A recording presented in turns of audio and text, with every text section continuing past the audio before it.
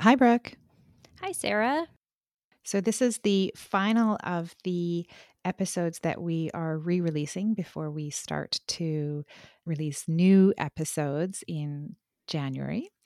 And this is the interview that you did with Melissa Bourbon.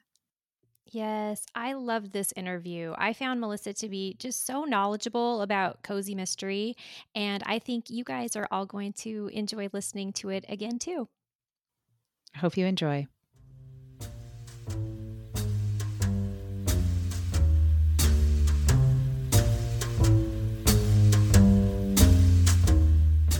Welcome to the Clued In Mystery Podcast. I'm Sarah. And I'm Brooke, and we both love mystery. Brooke, I'm excited to record another episode today. I know. Today we have another interview. We're interviewing Melissa Bourbon, and these are always some of my most favorite episodes. Yeah, it's always great to have someone else join our conversation, and I'm really looking forward to discussing cozy mysteries with Melissa. So before we get started, I will just briefly introduce her, and then we can jump into it. Melissa Bourbon is the author of the Book Magic Mysteries, a traditional mystery series, the Lola Cruz Mysteries, which are PI capers, and two cozy series, a magical dressmaking mystery series and the Bread Shop Mystery Series, written as Winnie Archer. She lives in North Carolina with her educator husband and the youngest of their 5 children. Her dogs Bean, the pug, Dobby the chug, keep her company while she writes. Welcome, Melissa. Thank you. I'm so glad to be here. Thank you for having me. Before we get started, I do feel like I need to give a thank you to Cindy Bullard. She is with Birch Literary. She happens to be my agent.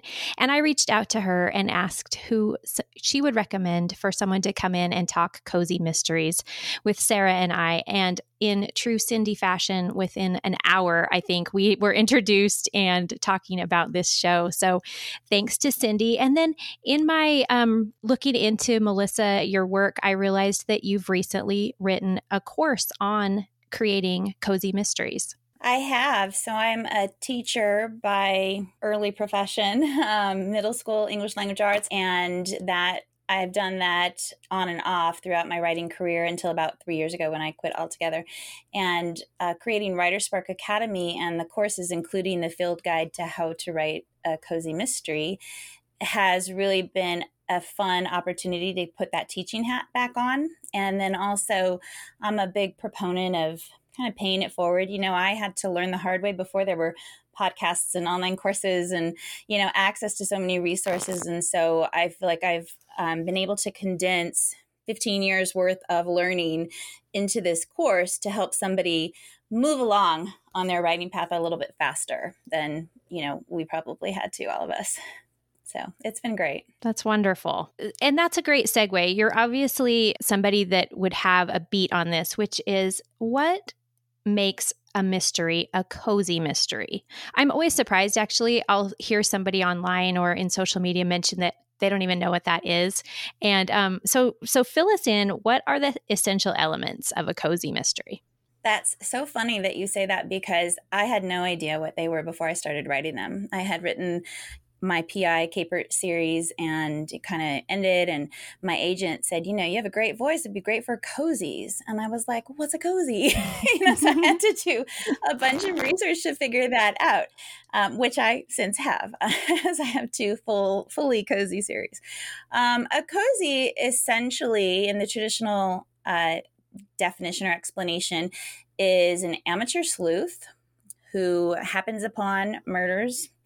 It takes place generally in a tight-knit community, generally in a smaller town.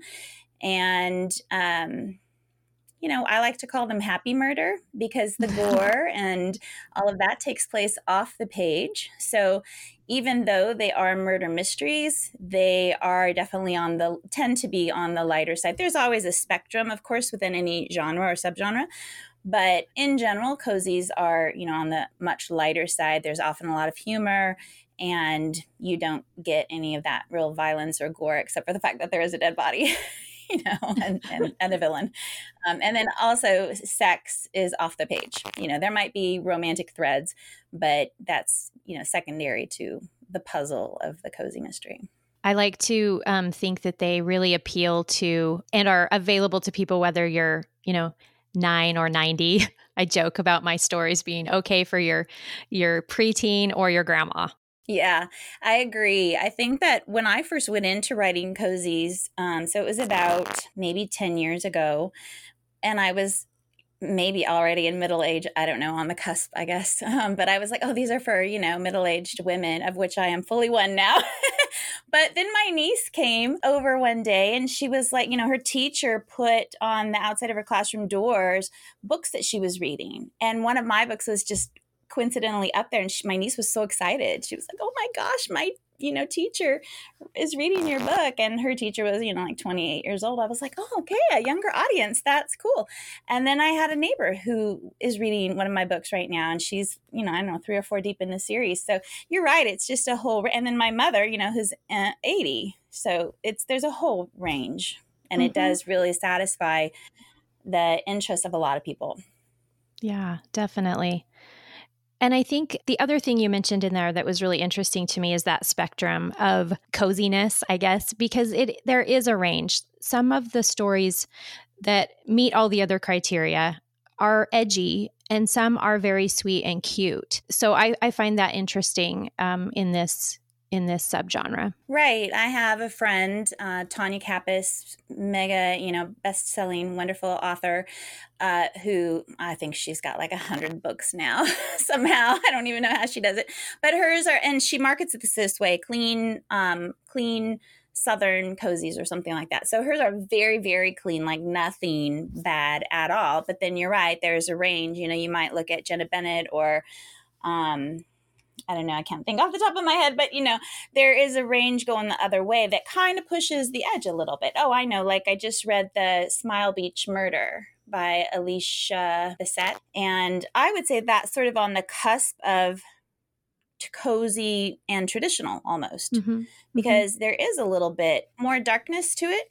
One of my books, Flower in the Attic, which is one of my bread shop books, Kirkus Reviews made a comment that it was, like wheels within wheels of this darkly turning tale or something like that. It was definitely on the darker side for cozies. And even within my own series, it was on the darker side. So there's definitely a range within the genre, the subgenre, and then even within a particular series. And you do write in more than one mystery genre. What is it that you like about writing cozies specifically? Well, like I said, I didn't even know what a cozy was initially, but I do find that my voice fits and the way that I tell a story fits for the cozies. I do have 2 sort of romantic suspense or mystery thrillers, whatever you want to call them, out there. And I loved writing them. And I think they're some of my best books, actually. But I don't like living in that dark place as a whole. I don't watch horror movies. I don't like Scream 1, 2, 3, 4, 20, any of them. I like happy things, and I like domestic thrillers, like your show that I just listened to this morning, which was so cool. I love domestic thrillers, but that's like a psychological element, and horror and the other sort of darker thrillers with all the violence that, there's just enough violence in the world. I don't like to live there. So for me, the sort of happier tone of cozies just, I think, fits who I am as a person. And that is reflected in my voice and in the stories that I tell. I don't focus on the violence. I focus on the puzzle, but even more than that, I focus on the community. I'm very much about female relationships, mothers and daughters and sisters and cousins and surrogate, family and stuff like that. And that's what I really love to sort of dig into. So I think that's why my voice lends itself to the cozy genre. That is so interesting. And I think it's so true of like the personality of the author really matters. Yes, as writers, I think a lot of us can take any project and run with it, but your personality and where your heart is really plays a big part in what you decide to spend your career working on. And I think you'd agree with that, Sarah, that that's probably why our fiction leans towards the cozy end of things. Yeah, absolutely. I mean, I think I'm like you, Melissa. I like reading in the lighter side of things, and watching in the lighter side of things, right? Like I have a hard time with kind of the heavier stuff, and I can't imagine writing that. Like I think it would take a lot to do that. Yeah. I do watch some crime procedural shows like The Closer. I love The Closer, Brenda Lee Johnson, and things like that. And one thing that often comes up with the police officers and detectives and stuff is them ruminating or living the fact that it's so difficult to maintain any kind of normalcy in a job like that, right? When you're surrounded by death and violence. And I have a friend, one of my earliest critique partners was Allison Brennan, who's a New York Times bestselling crazy suspense thriller author now. And, I started out with her.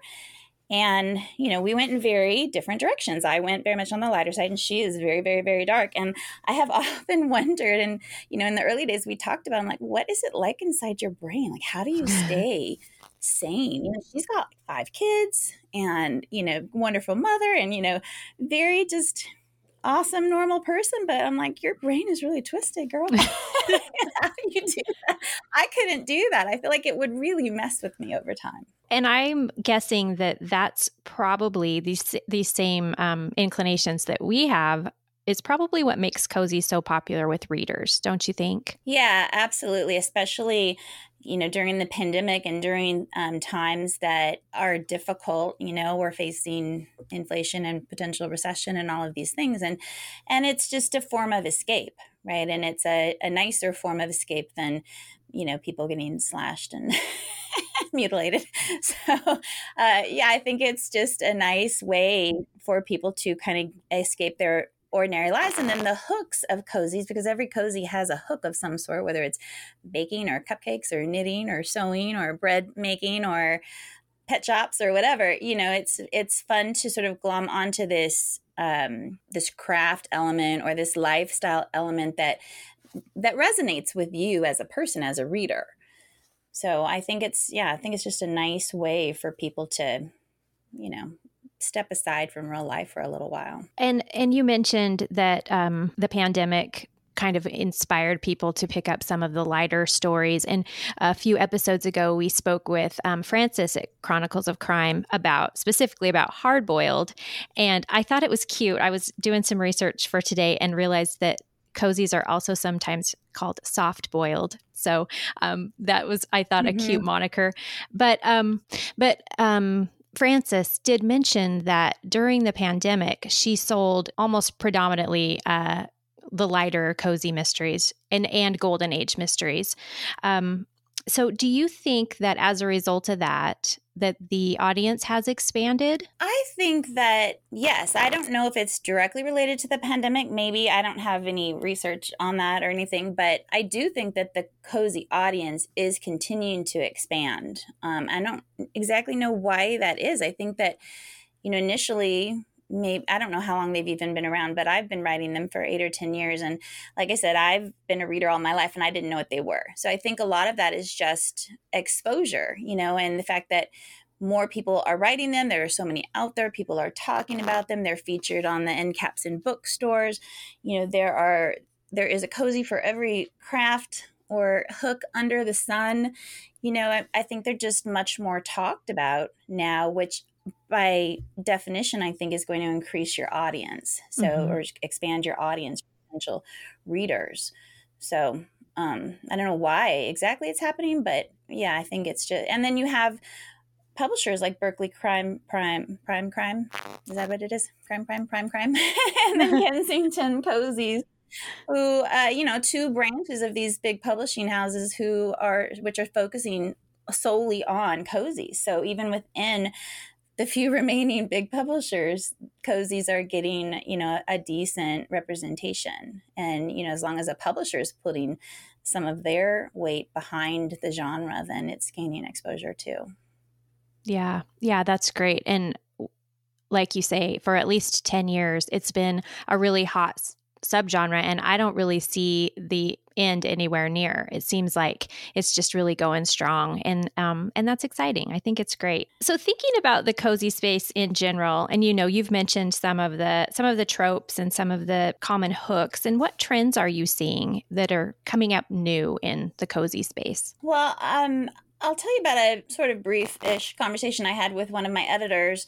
And when we were talking about new potential series, pitch ideas, and things like that, and, her take, or at least what she was specifically looking for, and she was with Kensington, now she's with Berkley, but her take on the industry is that, on the cozy genre, is that it's staying the same with the same elements, but certain elements are developing or changing or growing. And so the heroine or the protagonist, for example, we're seeing a lot more protagonists with a little bit more baggage or backstory or series arcs and things that need to be resolved. And then we are transitioning somewhat from these small, cute communities, Cabot Cove and that type of thing, to bigger cities or enclaves within bigger cities. So the settings are still remaining small, but within a bigger environment. And so sort of expanding the possibilities that exist by changing that setting a little bit. So that's what she was looking for, and that's what she was seeing. And in a way, I've seen that. So I mentioned the Small Beach Murders, and you can kind of see a little bit because you have this, you often have a heroine who comes back to a small town from a bigger city, right? And so in this case, we have Callie who comes from Charlotte back to her small Outer Banks island town. And she brings with her a lot of that bigger city sensibility that she then has to sort of figure out how to reconnect or mesh into that small town island life, which is so vastly different.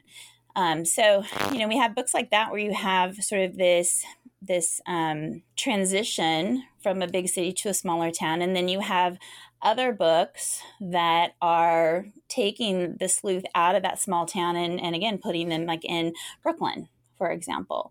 And that becomes the small town, and it's still a tight-knit community, but you have that bigger setting.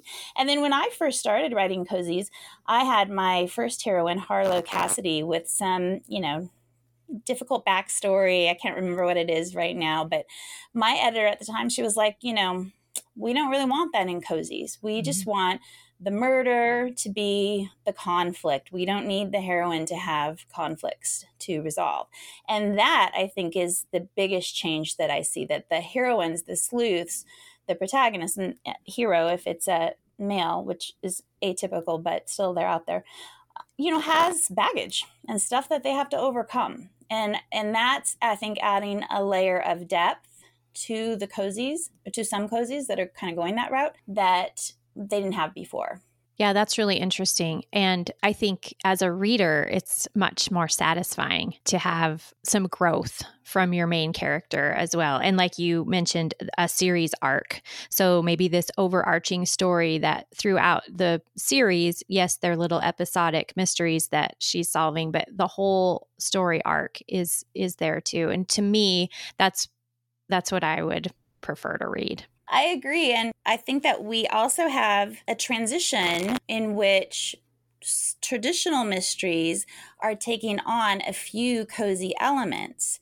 So, for example, I have a series, my Book Magic series, that I would classify as a traditional mystery series with some magical realism, because she's a bibliomancer. So it has this little magical thread of this divination, which is kind of like a cozy hook, right? So it's this bookish theme, and it takes place on a Outer Banks island, actually. But that's it. Like, those are the two sort of cozy elements, and the rest of the book is very traditional.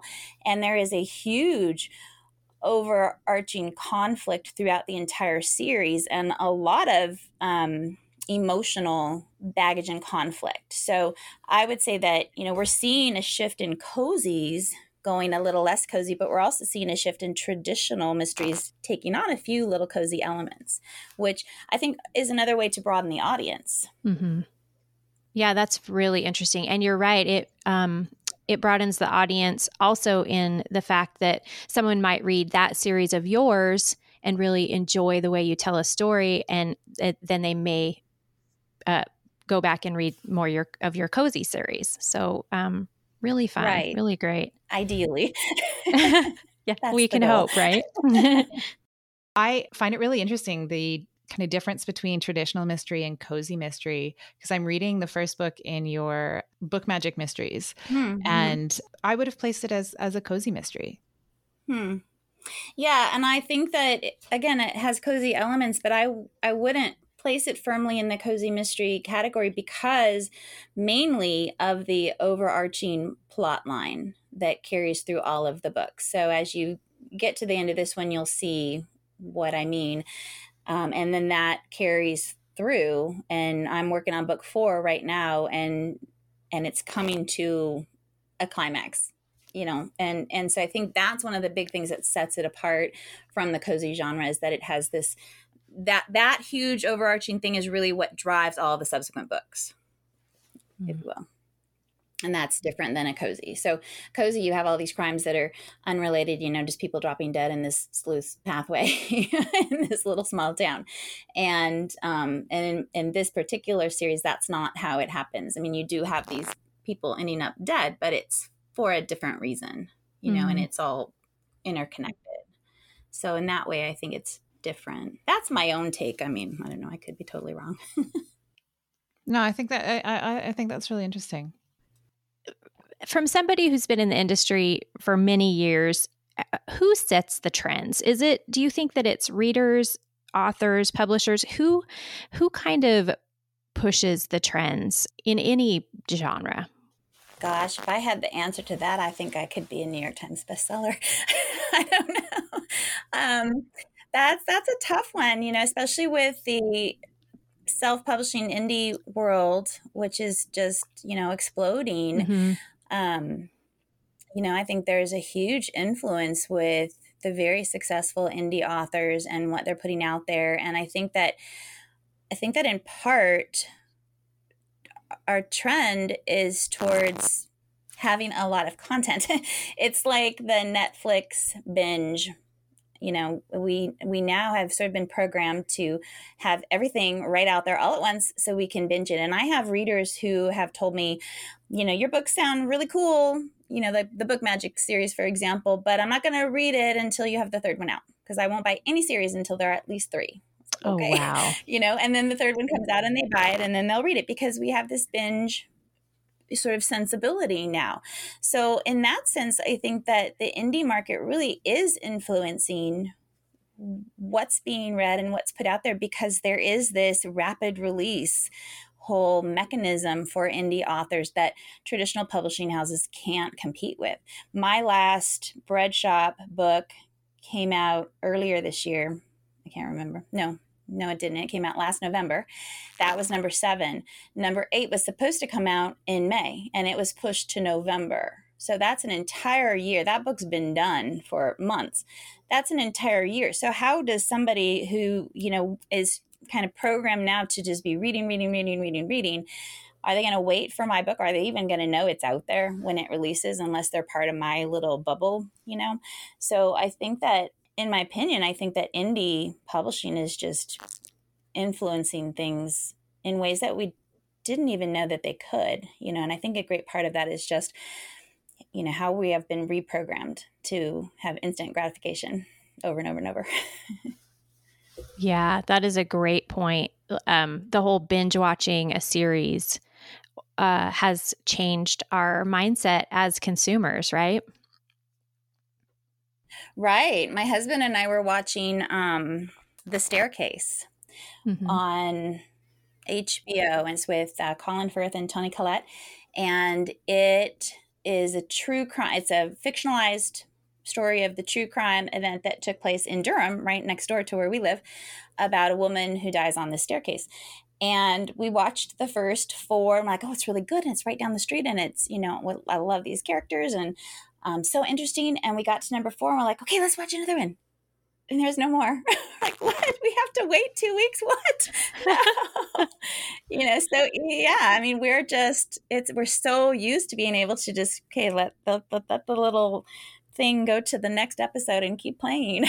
Yeah. And I think, that definitely has translated or transferred into book reading for so many people.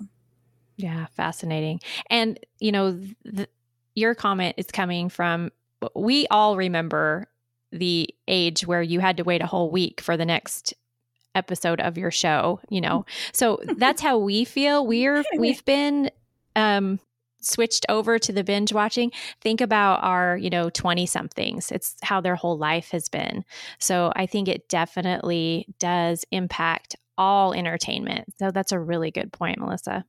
Well, before I ask our last little fun final question, is there anything that we missed that that you'd like to share with us, Melissa, about cozy mysteries or about mysteries in general? Oh, I don't know. I think we kind of touched on everything that I would have talked about. For anybody out there who doesn't read cozies, I would say give them a try because they're a lot of fun. And if you're just happening upon this podcast and you're not that into mysteries, I would say definitely give them a try because that's, some fun reading ahead. I don't know. I think that it's just a great genre to read in, obviously, but I think it's a wonderful genre to write in. Mysteries, cozy mysteries, traditional mysteries, any of it, because I have a lot of fun creating the puzzle. So my hope is that my readers have a lot of fun trying to piece the puzzle together. So it's just it's a great job. That's awesome. And so our final fun question is, who is your favorite? Poirot, Sherlock Holmes, or Miss Marple? Yeah, so that is a tough one. I like them all for different reasons, but I would have to say that I would probably choose Poirot because he and Sherlock Holmes both are larger than life characters, I would say, right? They behave and act in ways that are more that are just bigger than the ordinary person, and they do things and think in ways that are bigger than the ordinary person. So I like that about both of those characters. I love Miss Marple. She's just and I've read all of the books, but in terms of a character, I think she's a lot more low key, right? And so in terms of engagement, I think I find Holmes's deductions and just the way his brain works fascinating, and Poirot is quite similar. But I think that Poirot to me is a little bit larger than life, just a little bit more memorable of a character, with his mustache and I don't know, his hats and different things. And so I just enjoy him, I think, as a character, maybe a little bit more, but I think they're all great. But for me, the characters that really resonate are the ones that are a little bit larger than life, that you just think, wow, I wish I would be able to say that in the moment. Because, I think of my characters as alter egos of myself, that if I, in the moment, were sassier, sexier, smarter, more clever, whatever, then that would be awesome. I put them in my books, but it takes a while, right, to come up with those comebacks, or, I'll mull an argument over something and I'll be like 5 hours later, oh, I should have said that, Uh-huh. And my characters can come up with it just like that. So I think that the characters that resonate are the characters that we see something in that we would like to see in ourselves. And for me, that's Poirot more than the other two, although they're all great. I love it. And I see your point. Those characters that can be witty and smart and quick, and it's who we would want to be. And that's what makes reading mysteries so fun, right? Is that we get to live a whole different life through these characters. So, well, Melissa, it has been a pleasure talking with you. I'm so pleased that you joined us today. Thank you for having me. This was so much fun. Thank you for listening. We'd love to hear your feedback. You can reach us at hello@cluedinmystery.com or on Instagram @cluedinmystery. If you enjoyed the episode, please consider leaving a rating or a review or telling a friend to help spread the word.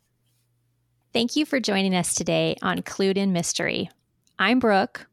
And I'm Sarah, and we both love mystery.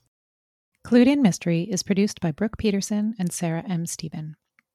Music is by Shane Ivers at silvermansound.com. Visit us online at cluedinmystery.com or social media @cluedinmystery. If you liked what you heard, please consider subscribing leaving a review, or telling your friends.